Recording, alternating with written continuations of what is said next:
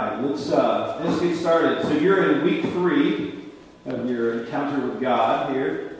Our subject has been meeting with God. We're talking a lot about prayer coming up, but we've been in the Word, literally, and talking about the subject of the Bible for the last couple of weeks. My partner in crime, Shelby, isn't here this morning, so he's in some foreign country. Where is he? Brazil. He's in Brazil. So he will be back teaching next week as we start our prayer. And then 2 weeks from now, we'll end on just some practical applications with the topic of prayer. So, glad you're here. My name is Kevin. For those of you that weren't here the last couple of weeks. So week 1, we talked about 2 assumptions. Okay. First assumption was that it is possible to meet with God. Right? And if it's possible to meet with God, the second assumption made is something we ought to do. God, He's a kind God. He's a faithful God. He's a God that wants a relationship with us. So He's made it possible through Christ, right? And because of that, we ought to pursue Him. We ought to want to meet with Him. We ought to want to get to know Him. And certainly we know as believers, we have the Holy Spirit. The Holy Spirit within us cries out to know the Father more and to remind us of things that Christ said and taught us. And so that gives us even greater confidence. We also know, we talked about this in length, that Christ Himself is a mediator for us continually before the Father.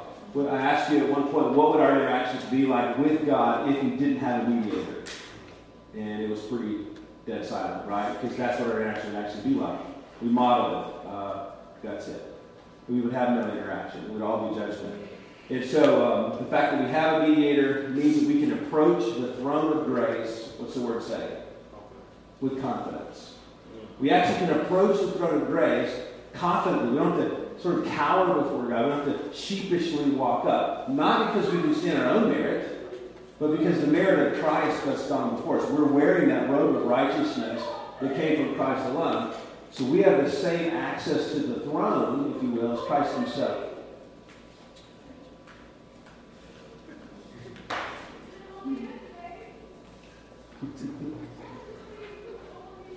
Sounds like the kids are into the coffee back there.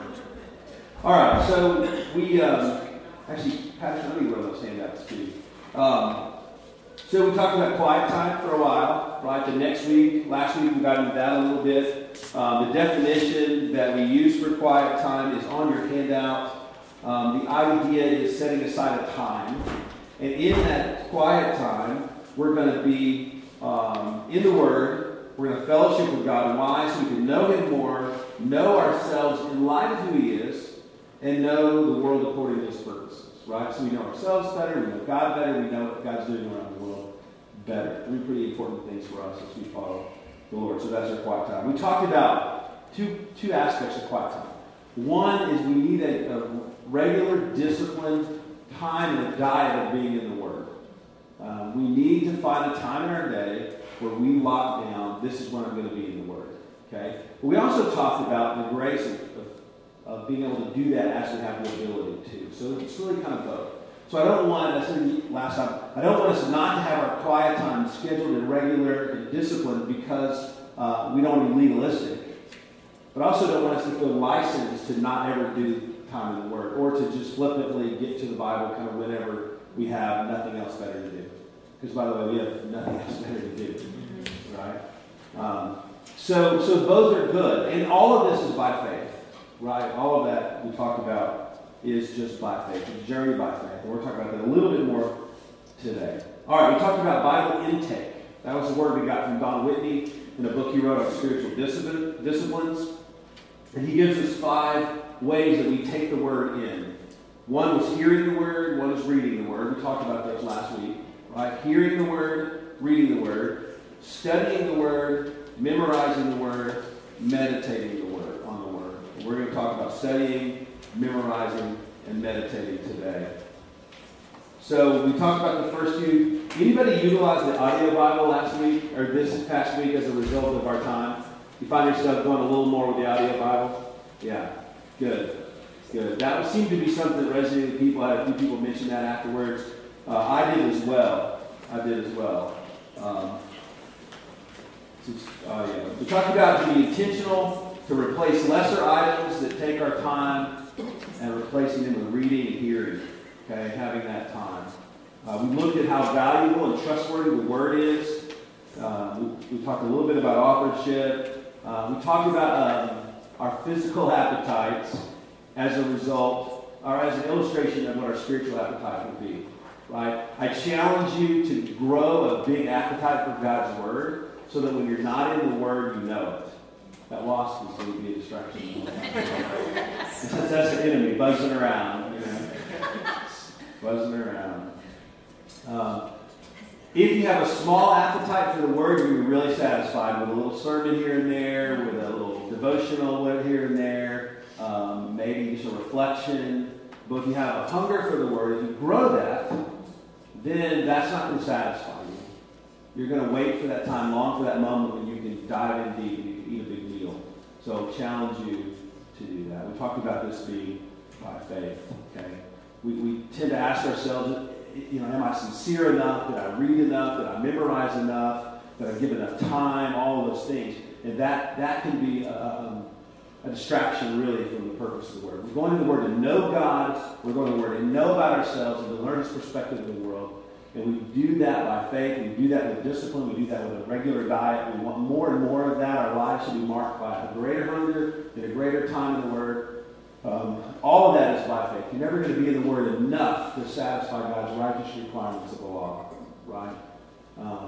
So all of it is by faith. And our circumstances change. We talked about that. Sometimes it's just a challenge to get there. I get it. Sometimes the nights are long and you're tired in the mornings, and sometimes it's a little snack feels like a big meal because it's just one of those seasons of life.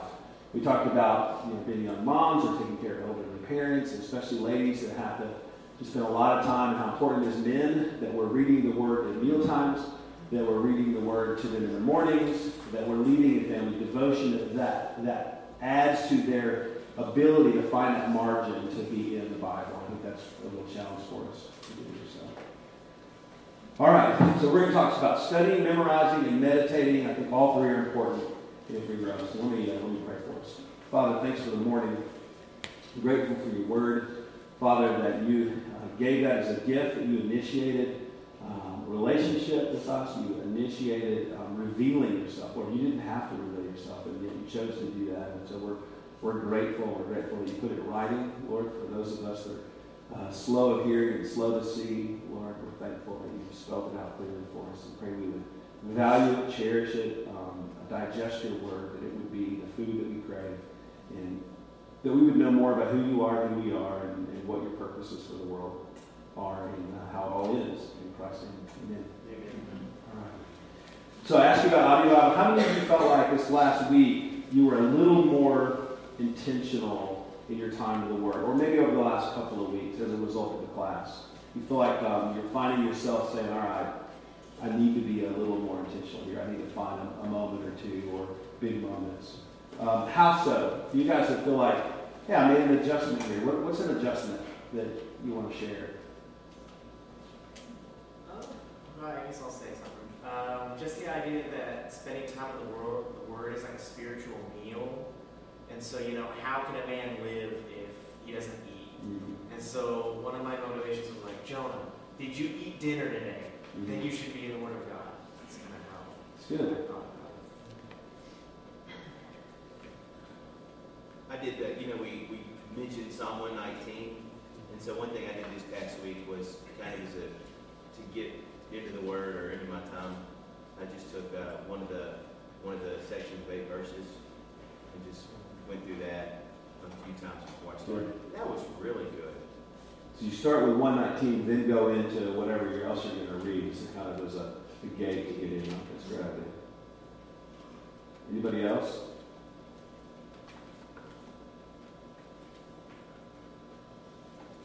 Okay, let's go to Psalm chapter 1.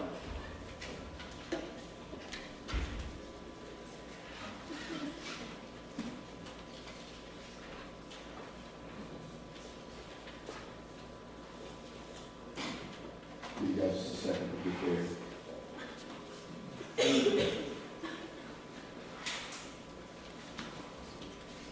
We're going to look at this first section, the first 3 verses. He says this, "Blessed is the man who walks not in the counsel of the wicked, nor stands in the way of sinners, nor sits in the seat of scoffers.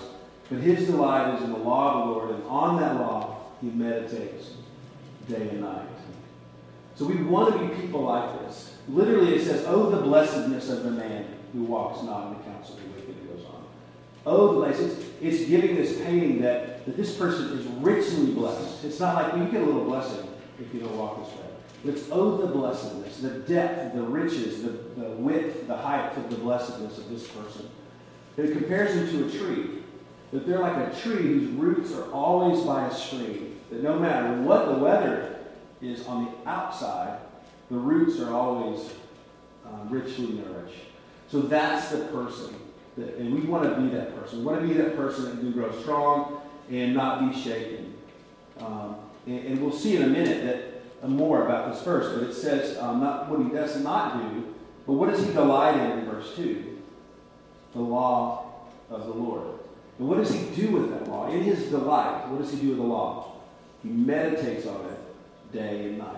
We looked last week at several verses, and I asked you, when are you supposed to have a quiet time? Morning, we read a verse about that. Evening, we read a verse about that. Midnight, we read a verse about that. 7 times a day, all night. Here you say day and night. The idea here is this. If this person is awake, they're meditating on the Word. They're meditating on the Word. And the Lord makes us strong in His Word. We talked last week about Jesus' statement in Matthew 4, "Man shall not live by bread alone, but by every word that comes from the mouth of God." Okay. So I shared a little bit last week about how this Word, for me in a pretty low time, was just life-sustaining. Anybody else have a testimony? How has the Word been a life-sustaining force for you in your own journey with Christ? The Bible is absolutely fundamental to every single way that they think and make decisions. You have to be the absolute filter. Even the smallest of the largest decisions, and what you know of the Word, just have that infused with the way that you think through those things. It's good. Yeah, you guys experience that as well. It's that infinite value of the Word when it comes to just wisdom, making decisions.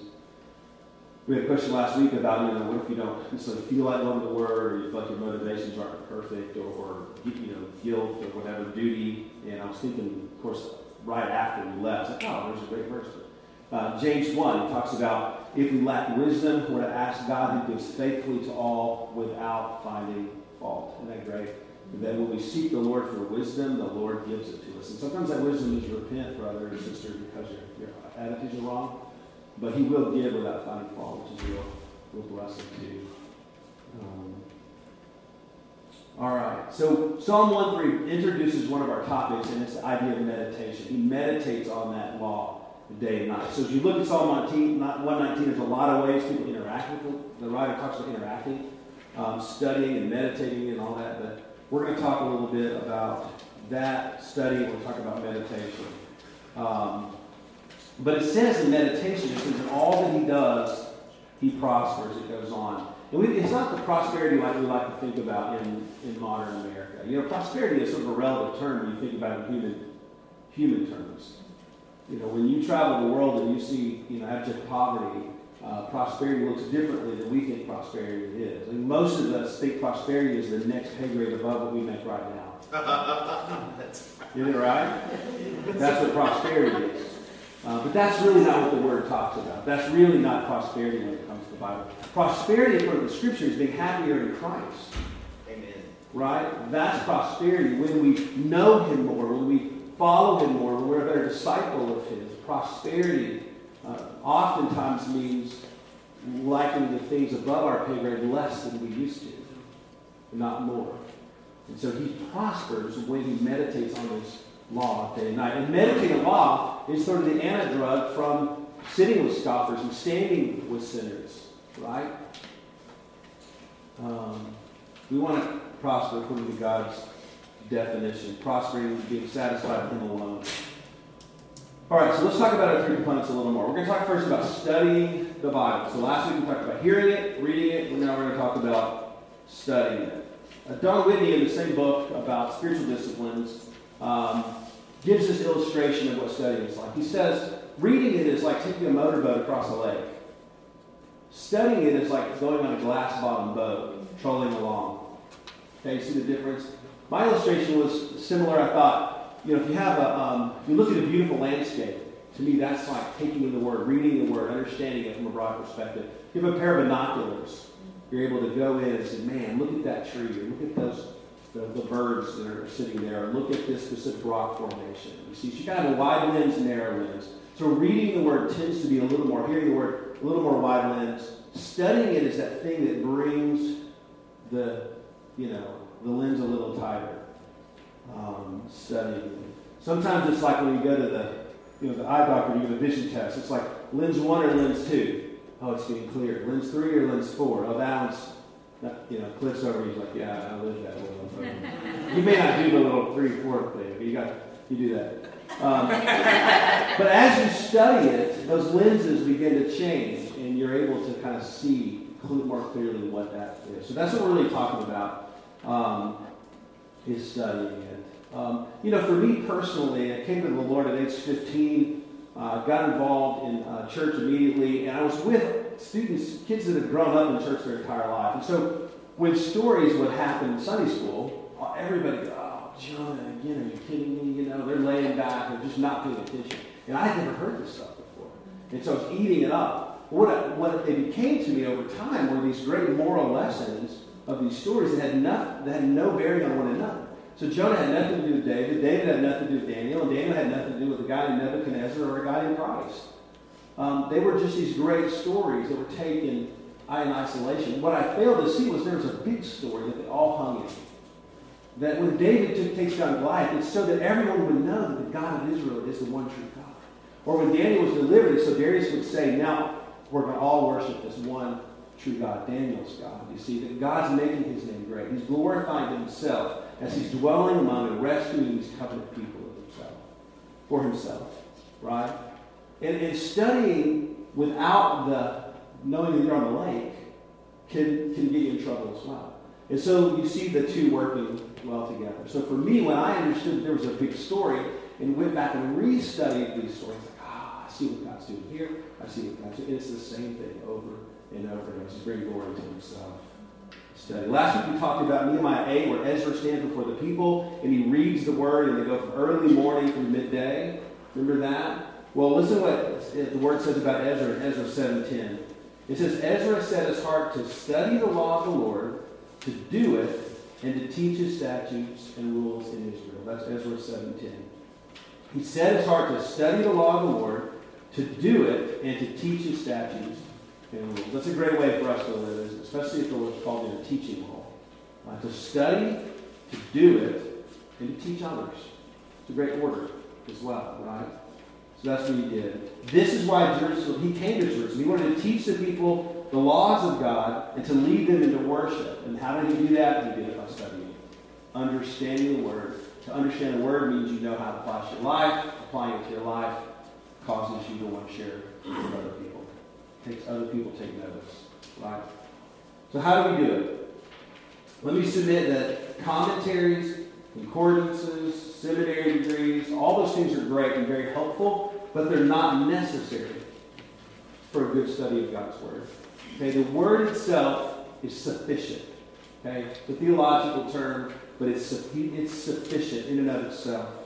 It's not that those are bad. It's not wrong to get into other people's study, but you can. It's not necessary. So I'm going to submit you have two primary things to start a good study of the Word of God. You need a heart that turns to God in humility and prayer, and you need the Bible. Okay? You need a heart that's turned towards God in prayer and humility, and you need the Bible. That's the perfect way to just start studying the Word of God. We're going to walk through those. Okay? So what does it mean to have a heart turned towards God in prayer and humility? Well, first, it's simple. You pray that the Lord gives you that heart. Okay? We pray that God gives us understanding through the Holy Spirit. That's the role of the Holy Spirit. His role partly is to illuminate the text. So what does it start? Opening the Word of God and praying.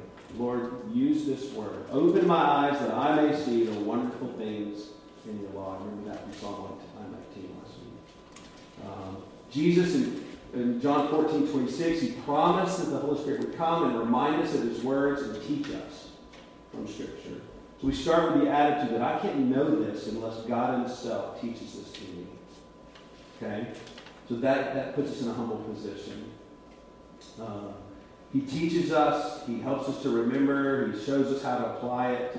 When we think about that, we'll read the Bible differently than what a history book or a commentary or a devotional guide. And we have to rely on the Holy Spirit. If you're young in the faith, don't be afraid to ask questions. A lot that you can't know. And the church is here to help edify you. The people that are in the church are here to help you. If you're not young in the faith, don't be too prideful to ask questions. That's a hard one for all of us, right? The longer we're in the faith, and, I've served as an elder, some elders are in the room. It's hard when you're in that role sometimes to go, don't really remember that part. What does that really mean? So if you're young, don't be afraid to ask questions. If you're not young in the faith, don't be too prideful to ask questions. It's great to get other people in the church. But then let it drive you right back to reading more and being the Word with a humble attitude. Well, this Romans 11:33. Oh, the depth of the riches and wisdom and knowledge of God, how unsearchable are his judgments, how inscrutable his ways. So this great worshipful statement, oh, the depth of the riches and wisdom and knowledge of God. Isn't that great? How deep the Word is. How deep the Word. We're going to be in the Word. We're going to be finding truths in the Word continuously. You guys have, if you walk with the Lord for a while, you probably experience this, but you read a passage that you've read before many times, and it's like, wow, I didn't see that before. That applies to this situation, or differently, or, man, I never saw Christ as grand and beautiful as he is in that passage in the past. So there's more to know about God than we could possibly discover in infinite lifetime. So when we study the Word, let's just come humbly. Let's ask the Holy Spirit to reveal and be ready prayerfully. So the next thing is just a Bible, right? So if your heart humble before the Lord, we talked about what if it isn't, well, pray that it would be and continue in the Word until it changes, and then continue the Word. Everything we need to know is in the text, okay? Using the Bible to study the Bible is called inductive study. So you ever heard the term inductive Bible study? That's just what it means. It's using the Bible to help learn the Bible, okay? It is the primary tool for itself. Some people would say, well, that's circular argument. If you want to say, well, this is true because the Bible says it's true. Well, how do we know the Bible is true? Well, because the Bible says the Bible is true, so we know the Bible is true, right? But as followers of Christ, we know that to be the case. By faith, we bank our life on the truth of Scripture, right? And so we use the Bible to help us understand the Bible. 3 skills we're going to talk about in inductive Bible study, okay? And at any point you need to interrupt or we want to pause, we can. I had heard a good teaching on, the idea of circular reasoning. Mm-hmm. If you look at the Bible, it's a compilation of 66 books spread out. So it's not circular reasoning to use the Bible. That's a great point. 1,500 years in the making, right? So that's a great point. You really have 66 different resources that you're going to come to the same conclusion. It's a great point, Brett. Great point. All right, so we're gonna spend a couple of minutes on observation, interpretation, and application. Okay, these are in your handout. Observation, interpretation, and application. And this is just getting down to how to study the Bible. This is just really practical stuff, okay? So let's talk about observation. You're going to read through the passage of Scripture. We need to train ourselves to ask questions as we read, okay? Especially when we have time to just sit down for a moment, pray, and then ask ourselves. And you'll get fast at this. A lot of people have notebooks and multicolored pens, and those are great. And I think that there are seasons of life and times when you need that. And if you want to learn from somebody, find somebody that has great systems. But a lot of this, too, you can get intuitively. You just learn to read the Bible with an inductive sort of perspective, okay? So you got to learn to ask some questions. That's what observation is. If you've ever taken your kids out in the field and say, hey, what do you see? Or grab leaves and let's look at the different colors of leaves or whatever. That's a simple observation. Or Carolyn's a music teacher. What do you hear? Is it fast? Is it slow? Is it pretty music? Is it march? How would you dance if you heard this music? Those are just observations that we make. And that's really just the essential first step of induction. So we're going to practice this a little bit. Go to Romans 12. And we're just going to take a somewhat familiar verse here and just sort of do some quick inductive look at this. Romans 12, verse 1.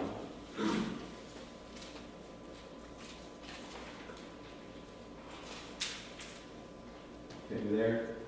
Some of you know it. It says, I appeal to you, therefore, brothers, by the mercies of God, to present your bodies as living sacrifice, holy and acceptable to God, which is your spiritual worship. Okay? So let's look at some questions to study this verse. First of all, let's ask the question, who's saying it? Who's speaking? Anybody know? Paul, right, the Apostle Paul. Now, had we been doing inductive throughout to get to this point, we would know that. We would know context. We would know some location. We know he's in Rome. We know he's writing to Roman Christians, right? But we're going to just dive right in the middle, so I'm going to give you a little of that. So who's speaking? It's Paul. Who's he speaking to? Roman Christians. Nailed it. Nailed it. Nailed it. Man, that's quick. I'm going to ask them all of you. Ready? We're going to go speed round.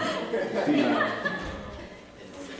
Romans 1:7 says, to all those in Rome who are loved by God and called to be saints, grace to you and peace from God, our Father, Lord Jesus Christ. So he's writing to Christians in Rome, right? What's he saying?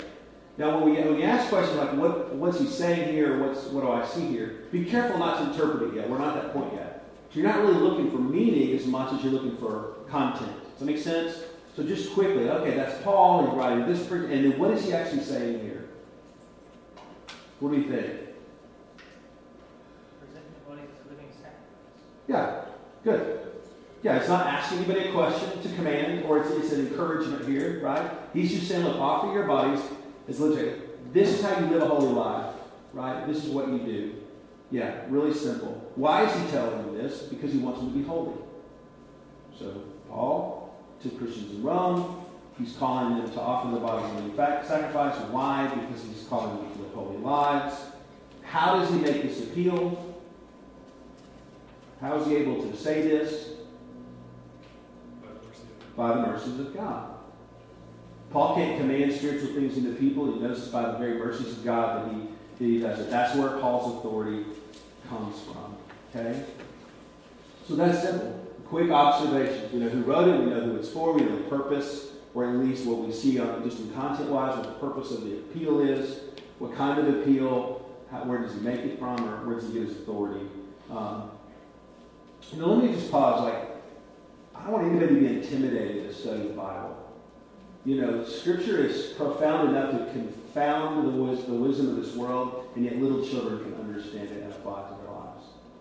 Right? God doesn't call us to know His will, be wise, know the will of the Lord, and then hide it from us. He doesn't call us to be in the Word and discover who He is, and then confuse us with Scripture and make it complicated. The majority of followers, since the first Scripture was penned, or I guess penned with a feather or spoken for generations, from the beginning, were illiterate. The privilege of living in an educated society has really eluded most people in history. Right? So this is a scripture that's been able to be understood by very simple people in very simple contexts. So don't be intimidated when you take this word, because the Lord's going to reveal that to you. The Holy Spirit is going to bring meaning. We shouldn't overcomplicate it. We just did less than 5 minutes. We just walked through some observations. You can do that. We can all do that as we walk through. Maybe for you want to write those down. Maybe you take a season where you're always writing them down, and then it becomes a little more intuitive. Okay? So just observe first. Don't read it and go, I know what that means. Just take a pause. That's the study piece. Okay? Observation helps us to understand what the verses say. The second skill is interpretation. So this is what does the verse mean, not just what the verse says. What does the verse mean? Precept Ministries has a publication on inductive study, and they give these three, okay? So this observation, interpretation, I just drew a blank, application. That's pretty bad. That's probably a Freudian stuff. I probably need to work on application. So the first thing of interpretation is to remember that context rules. So we need to understand this verse in light of other verses. So we can get what it's saying without a lot of context. But when you begin to say, now what does it mean? You need to kind of get a broader understanding. So hopefully you've walked your way to Romans 12. Okay? And then you get the context. You have to be careful not to leap out of context. Or understand the genre of the scripture you're talking about. For example, Christ gives a lot of parables. And it's really easy to read a parable and go, well, I bet this person means this and this is that. And you start sort of over-applying, making them an allegory. And really, parables mean one thing. The whole point is a big point in the end. So example, if you know you're in a parable, you read it that way. If Jesus is giving a direct teaching, or what we read in Paul, we're going to say, hey, man, every word stands upon its own. We're not getting necessarily always to one big point, but it could be that this is pretty rich and it's going to have multiple points, if that makes sense. But understanding the context and the purpose of what you're reading is important. A good way to do this is to read the entire chapter before you focus on any specific part. So maybe you hear somebody quote a verse like, I got to study that. Okay, if you're going to be in the middle of Romans, or you're going to start Romans 12, read 11, get into 12, read beyond, and then go back and study what you need to get to. Does that make sense? Because it's so easy to take things out of context. Why? Because it's going to say what we want it to say until we really broaden our perspective and God gives us His understanding. Does that make sense? Here's a Philippians 4:13. Anybody know what that says? You can do all things through Christ who gives you strength. Right? Every athlete's dream verse. Right? You may be 5'2.5", but maybe you can dunk that ball because God is going to give you all things. You can do it through Christ. Right? I mean, that's just the way we want it to believe. We want to score that touchdown because God can give me the strength to push that line. Right? Can He give me the strength? Sure. Can 5'2.5" people dunk? I'm sure that's happened. But listen, context, this is what Paul says, the one verse ahead of it. I know how to be brought low. I know how to abound in any and every situation. I've learned the secret of facing plenty and hunger, abundance and need. I can do all things through Him who strengthens me. He's talking about a contentment in all circumstances. He's talking about living in poverty. He's talking about living in persecution, living with need, right? And even in those things, I can be satisfied with Christ in all circumstances. It doesn't have anything to do with sports. So we take those things out of context. And we encourage people that. Like, you can make it because you do all things in Christ. Well, depending on the circumstances, maybe that's a good application. If it's something you're not made to do, it isn't. Right? So we have to be careful. We need to make sure context we understand. The second thing we need to know, a rule of interpretation, is we should always seek the full counsel of God. Okay? So we use what we're reading with the whole counsel of Scripture. Right? The end of the book of Mark talks about handling snakes so they didn't die from the poison. So there have been churches that have been founded on that simple truth that God wants you to handle snakes, and that'll prove if you're a Christian or not. Unbelievers die, and Christians live through poisonous snake bites. Well, to me, that's a little out of context. That's a little not understanding the full counsel of the Word of God, right? They're putting the Lord their God to the test. I think I've read that that's a bad idea. So you get the idea. We need to be careful. It's very similar to understanding the context. So we need to understand the full counsel of God. I talked to you about just understanding this meta-narrative, like this big story that's going on. We understand what God's doing and these covenants and the big story. It's easier for us to keep things in line. It's easier for us to know what the ditches are. Does that make sense? At Life Heirs, where I work, we have our sort of summary statement. We say this. We say, God is glorifying Himself by dwelling among a holy covenant people. So what's God doing throughout Scripture? He's glorifying Himself by dwelling among a holy covenant people. So when I read something that sounds totally contrary to that big premise, I have to go, wait a minute. I'm probably not understanding this correctly, no matter how it seems clear in that one statement. Does that make sense? Just as maybe John 3:16 has been used as a verse for universalism, that because God loves the world, then the whole world will be saved. Well, problem is John 3:17 says the world's judged already. So that very next verse you could use to say, well, no one has a chance. Does that make sense? So we have to be careful. We have to understand the full counsel of the Lord. All Scripture is God-breathed and profitable for teaching, reproof, correction, training. Okay, the third rule is that we need to look for a single meaning of the passage. Okay?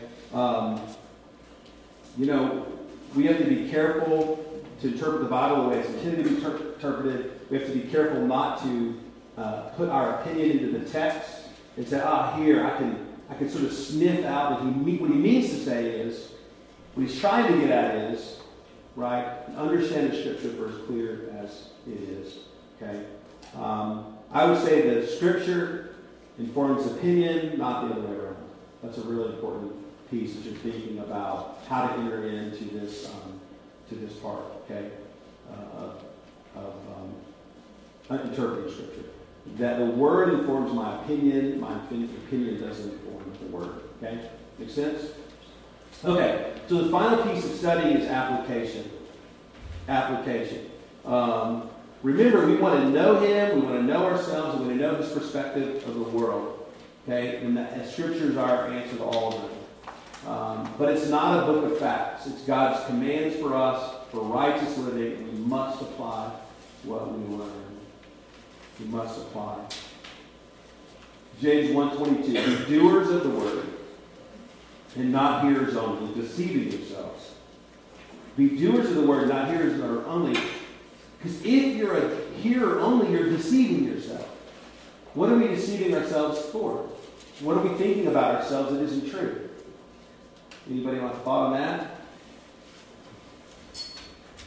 We are hearers only. How are we deceiving ourselves? That you are a child of God. Okay? It could be that your salvation hangs in the balance and you have a few facts memorized when you're not His. That's a great point. Anything else? We've got no room for growth and sanctification. Yeah, we've kind of got this thing figured out. The more we know, the more spiritual we are, the more we're like Jesus. And that's not true, not complete anyway. That's good. So we deceive ourselves when we learn to be hearers only. We check the box and go, yeah, amen, and then we walk on and do nothing about our lives. James 1 goes on, 23-24. For if anyone is a hearer of the word and not a doer, he's like a man who looks intently at his natural face in a mirror. For he looks at himself and goes away and at once forgets what he is like. God's word should change us. When we see ourselves in light of His word, we shouldn't forget. It should cause us to change, right? All right, so application. Does anybody have a method for application or studying the word? So what is it? Okay? You have a method that gets you to application as you're reading the word. So what is it?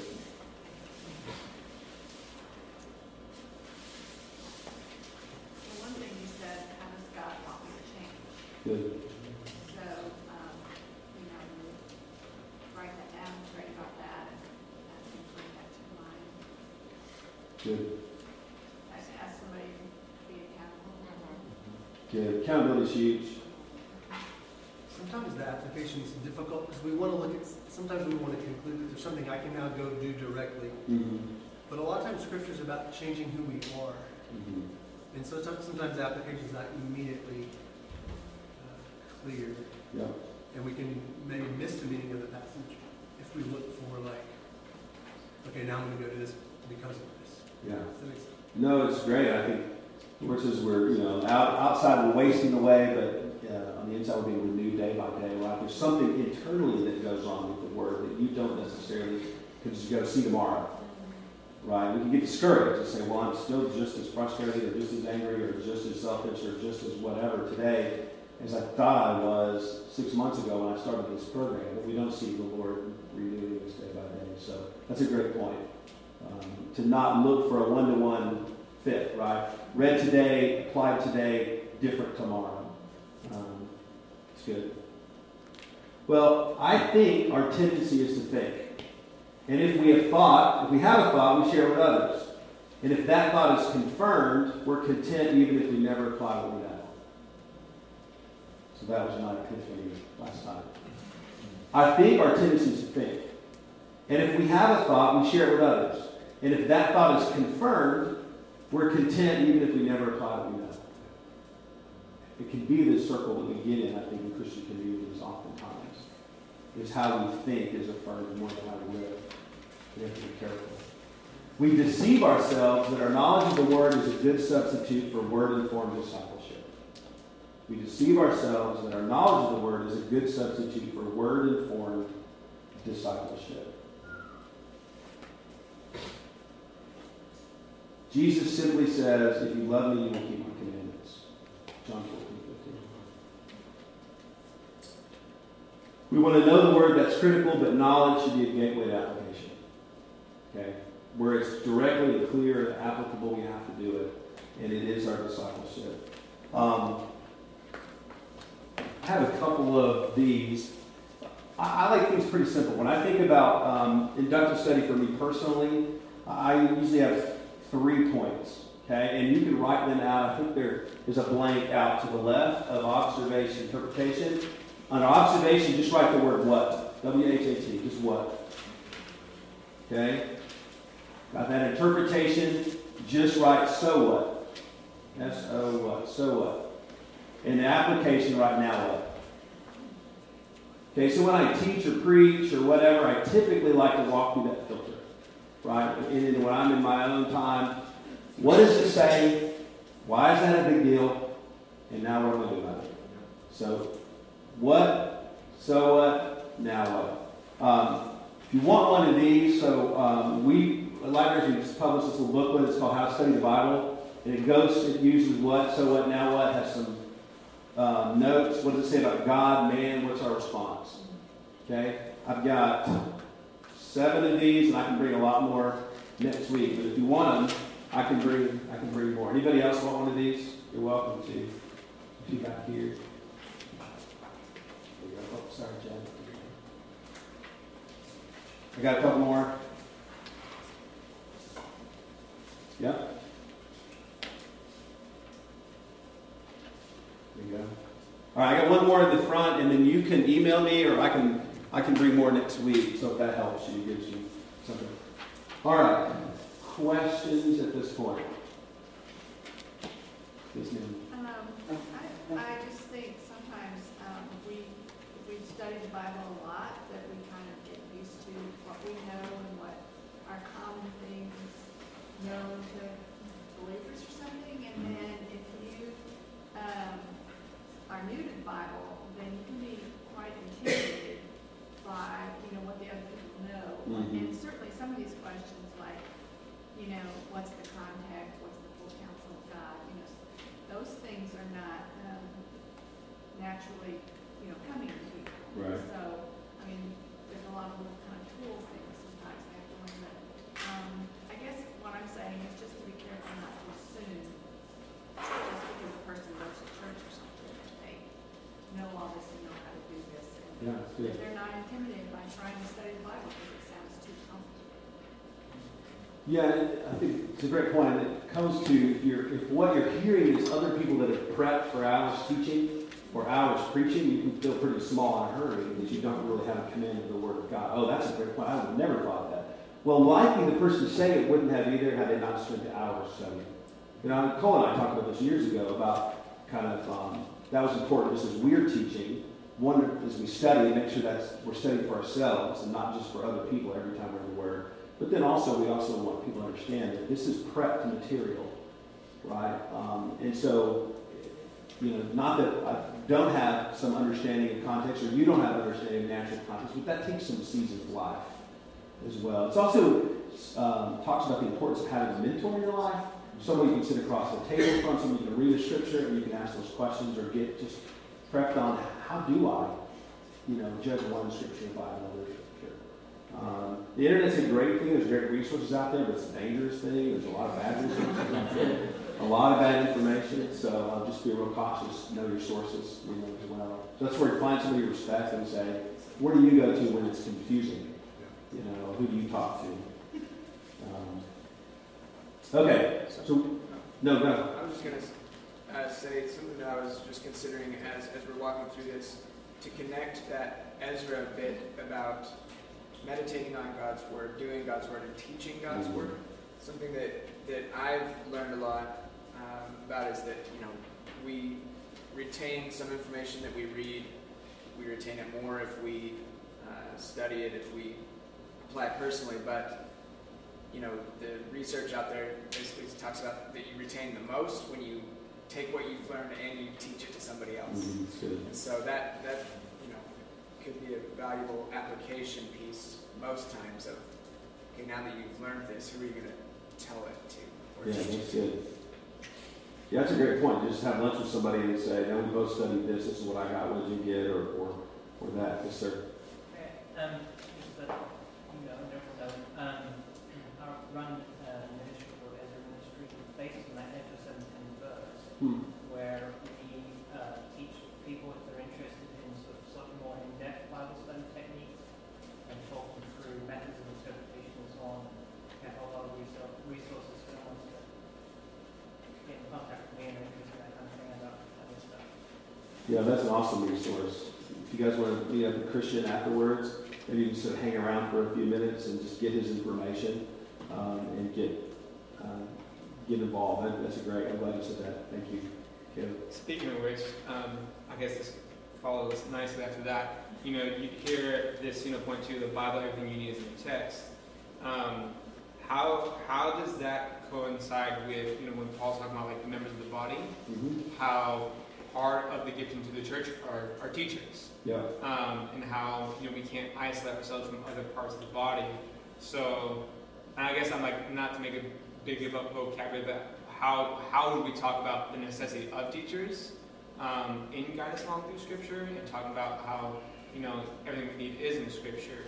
Like how do those two pair together? Like does that kind of fall underneath the point of Scripture is sufficient, or does it compete with it? How do we think about teachers being a necessity, God's gifting to the church, coinciding with our study of Scripture? Yeah, I think Ephesians gives us a pretty clear view of why he gives us teachers. It's to help us be mature, right? It's to present us mature to Christ, so we're not tossed by every way of doctrine, right? So whereas the teachers hold themselves to the Word of God, they're absolutely vital in our walk. That's why we're clustered together in groups. That's why Paul appointed elders and the guard of the life and doctrine of the church. The biblical understanding of the Scripture's sufficiency is that God doesn't have to give us anything beyond the Word of God and the things that sort of come from the Word of God to know Him, to know all that He's commanded us to do. Part of what He's commanded us to do is be a part of churches where people teach and share the Word. So they kind of fit together, as to your point, well. Would you say supplement, maybe a good vocabulary to use, maybe? No, that's good. I think that that commentaries and things are supplemental. I think that teachers in the church itself are necessary because the Scripture calls them necessary. Does that make sense? But at the same time, as believers, we have the Holy Spirit. Right. And so it's essential, as we're listening to our teachers, to be familiar with the Word ourselves. That's right. So that we can be sure that all that's lined up, because they're not perfect. Yeah, there's no replacement for the Word, even with the teachers. Maybe if you're on a deserted island with just the Scripture, you have all that you need to fully obey God in that context and understand it. Does that make sense? You were going to say something, I think. Yeah, I would say a teacher proves his validity or his trustworthiness insofar as he's submissive to the Scriptures.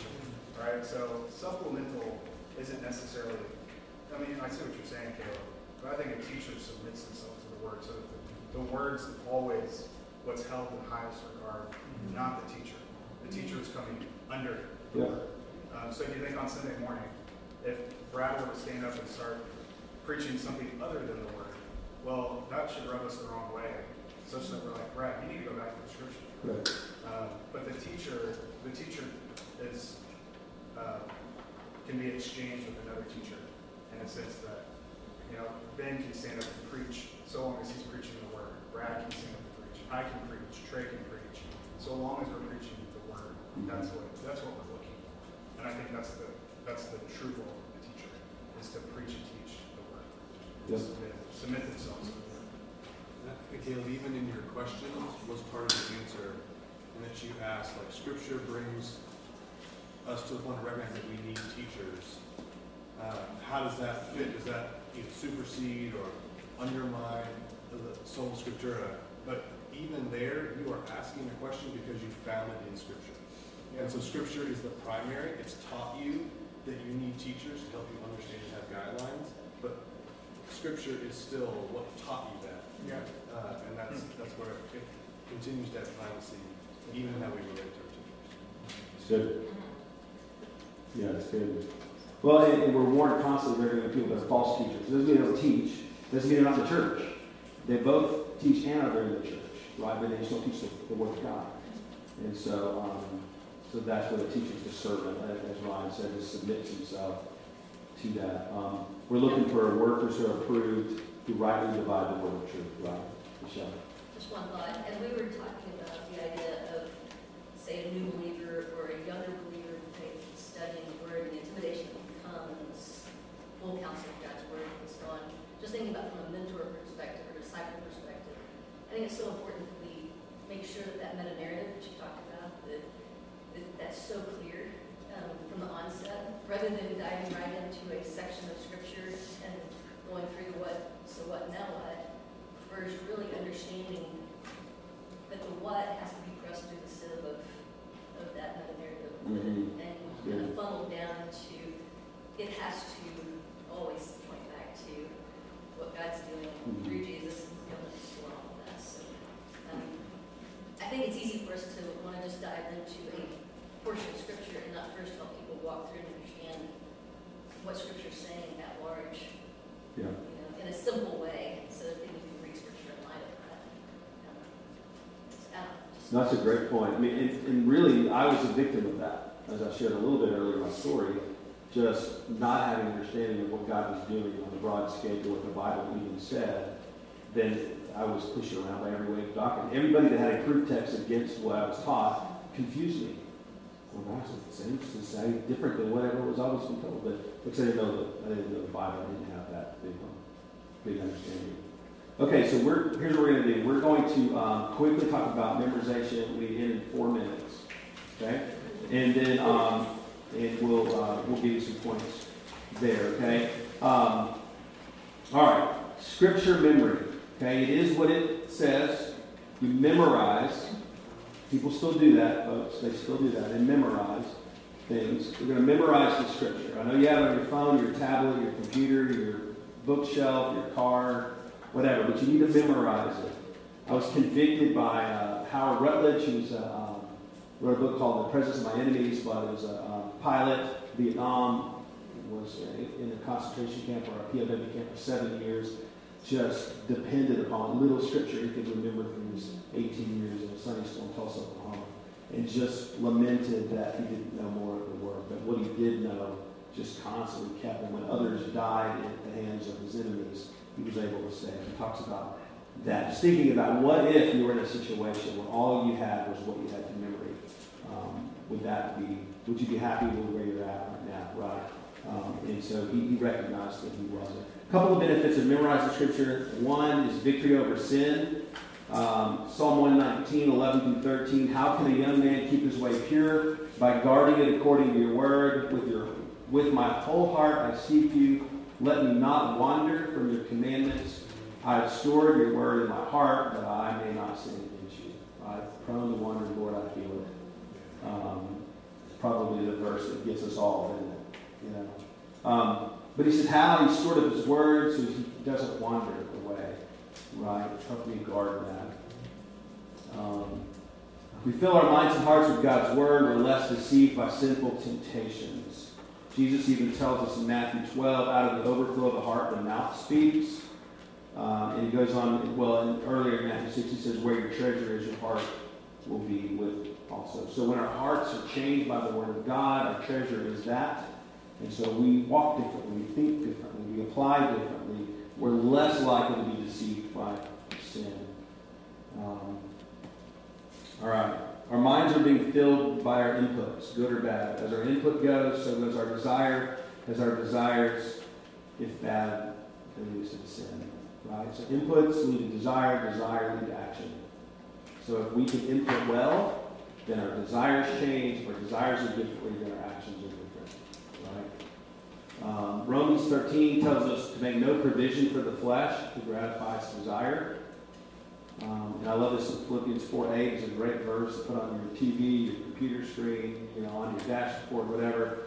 Finally, brothers, whatever is true, whatever is honorable, whatever is just, whatever is pure, whatever is lovely, whatever is commendable, if there is any excellence, if there is anything worthy of praise, think about those things. Well, where are those things ultimately found? We found the Word of God, right?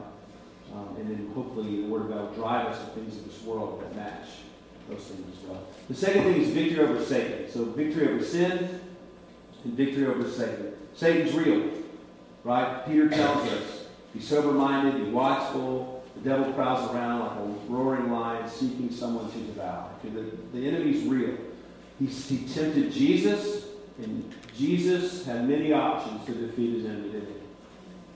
Right, we don't have very many options. But Jesus had lots of options in that moment.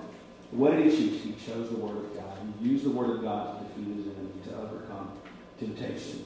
Instead of a legion of angels, he used the sword of the Spirit, God's Word. All right, so victory over Satan. The third one is good preparation for witnessing and counseling. Proverbs 25:11, a word fitly spoken is like apples of gold in a setting of silver. There's something precious about a word that's spoken at the right time, the right setting, right? It's good and right when we have the Word of God ready to use. So we have those things in memory when someone shares something. You go, look, here's a word. Here's something from the Word that applies for that. Isn't it most impactful when a person you're seeking counsel from uses Scripture to give you direction? It just has a different weight to it. We know that. There's something in us, the Holy Spirit, that says, that's true, that's good, that's right. Even if it's a verse you've heard 100 times, it's aptly spoken.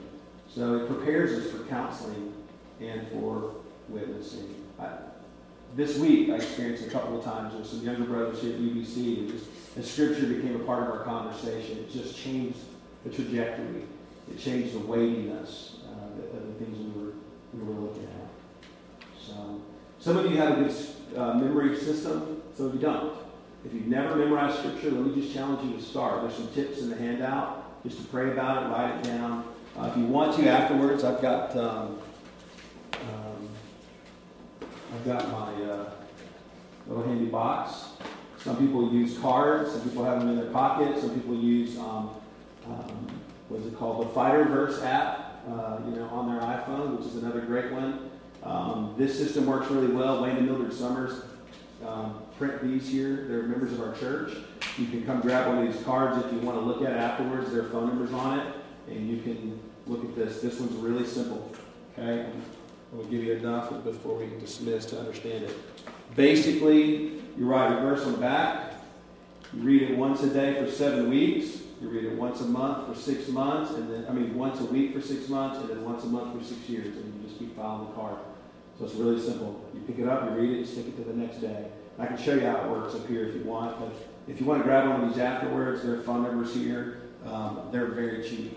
They just they print for cost. So that's it. I think we recognize the value of the Word. I think it's pretty intuitive to say if you can memorize it, that's just so much better. As long as you understand, because you've gone through, we've talked about already, what the verse means that you're actually memorizing, so you don't miss a spot. Okay? All right, that's our time. So next week, we'll be starting in prayer. There's some stuff on meditation here. I'll talk to Shelby. We may start with that just for 5 minutes and so talk about meditation and dive into prayer. If not, I can cover that on my time. Shelby will be here next week teaching.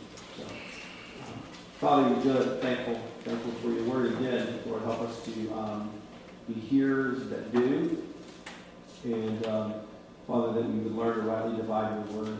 And Lord, as we do that, we be people marked by your grace, that we draw other people to know you, draw us to one another, and ultimately glorify your name. Pray you use Brad this morning, Lord, as he brings the word in a prepared way and just challenges us. He's grateful for his and the elders' commitment to your word in Christ's name.